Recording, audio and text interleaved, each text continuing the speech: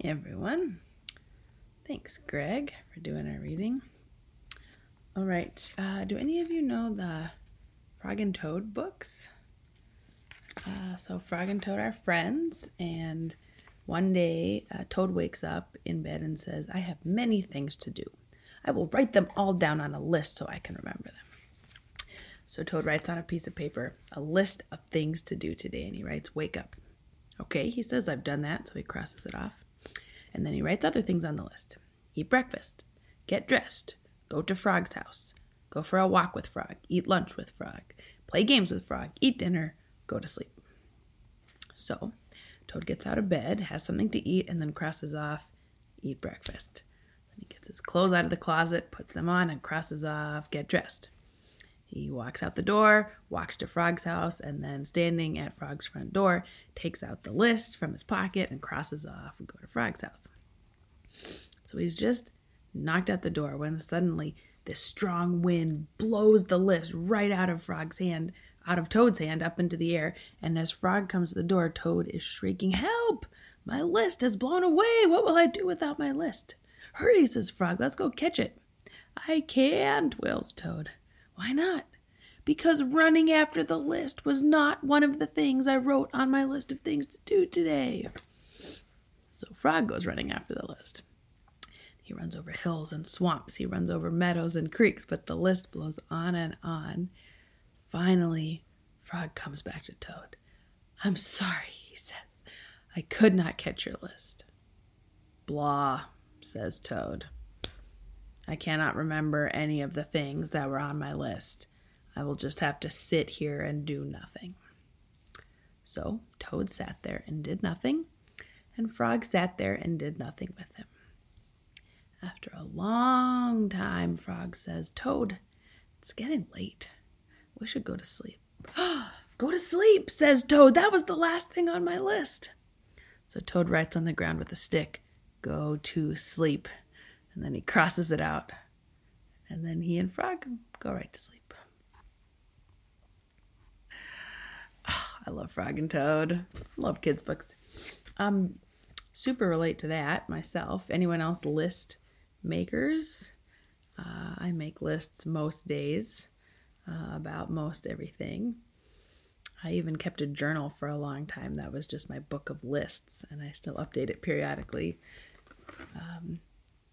What about lists for Christmas? Definitely made a bunch of those. How about lists of gifts you wanted for Christmas? This was the first year that Alice made a list of the gifts she wanted to send to Santa. There were two, a suitcase and stuffies. I'm not sure she got either one of those. Let's see. What else would be good prompt questions? Who remembers a really great gift that you got for Christmas or for whatever? Do any of you remember a gift you really wanted but did not get? I saw some cheesy thing on Instagram last week that was like, years from now, your child won't remember the present you got them or didn't get them this Christmas, but they'll remember your presents with them. Baloney! I totally remember wanting an American Girl doll so badly and never getting it. Gift giving is tough. It is fraught, both as a kid and as an adult. And I think we all know the feeling of once all presents have been unwrapped, like just a little twinge from not having gotten quite what we wanted. And of course, that feeling is not at all unique to Christmas, right? Christmas does create a bit of a conundrum for those of us who follow Jesus. And I don't mean like which presents we got, but like theologically, because Advent is the season before Christmas, right? It gets us ready for Christmas. And we always say Advent is the season of longing. It's the season where we just are really honest about the gap between how things are and how we wish they could be. And the Bible passages we read and talk about in Advent are often dark and heavy and about the apocalypse and the end of the world. And John the Baptist telling everyone to repent or get thrown into hellfire. And there's so much in Advent to just acknowledge how much is not right in our lives and in our world. And all of that darkness and longing leads us to Christmas. And this new baby is born, and God shows up as Jesus, and it's good news and great joy, and everyone is singing and celebrating the fulfillment of God's promise. But what's changed? The world around them hasn't changed. Mary and Joseph are still homeless, right? Caesar Augustus is still emperor, right? Rome is still in charge of things. Bethlehem is still occupied. The world is still a mess. What changed at Christmas? The passage that Greg read from Luke 2, it's usually called the presentation of Jesus. It presumably happened 40 days after he was born, which is when that rite happened, partly because, the biblical importance of the number 40, partly because in those days, if an infant survived 40 days, they were likely to survive, but primarily because 40 days was the ritual time to bless the new mother and give thanks for her survival through childbirth and her recovery. So Jesus' family has come to the temple to do that, and the gospel makes a point of stating that Mary and Joseph made the offering of 2 pigeons, which is what the book of Exodus permits people to give if they're too poor to afford the customary lamb. And that's when we meet Simeon. And he's this character that we have never heard of before. We never hear of him again. He is not in any other gospel. But an old man near the end of his life and guided by the Spirit who takes this 1-month-old baby in his arms and starts singing. Master, now you're dismissing your servant in peace according to your word. For my eyes have seen your salvation, which you prepared in the presence of all people, a light of revelation to the Gentiles and glory to your people Israel. If you have ever seen someone very old holding someone very young, it is not hard to imagine the power of this moment. And Simeon essentially says, okay, God, I'm ready to go now. I can now die in peace because of what I've seen here today. What does he see in this child that makes him able to say that? What would you need to see in order to say that at the end of your life? Because that's what we all hope for, right? That kind of death where someone is so at peace that they can actually say, okay, I'm ready.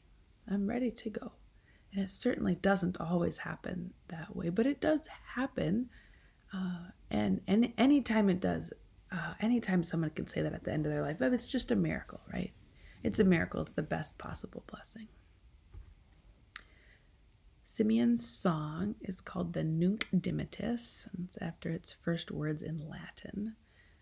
I have no idea how to pronounce that, despite my Latin classes.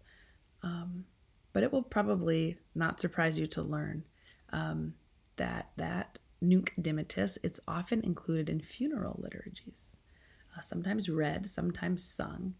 And traditionally, way back in the day, centuries ago, it was chanted by the priest at the very end of the service as they led the procession, priest, coffin, mourners, out of the church and across the yard to the graveyard. Now I can depart in peace, for my eyes have seen your salvation. But it's not just in funerals.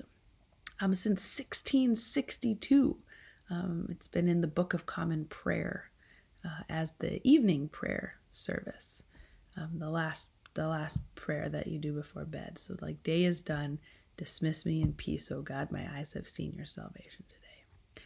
So Simeon's song, good way to end an earthly life, good way to end a day, and you know what?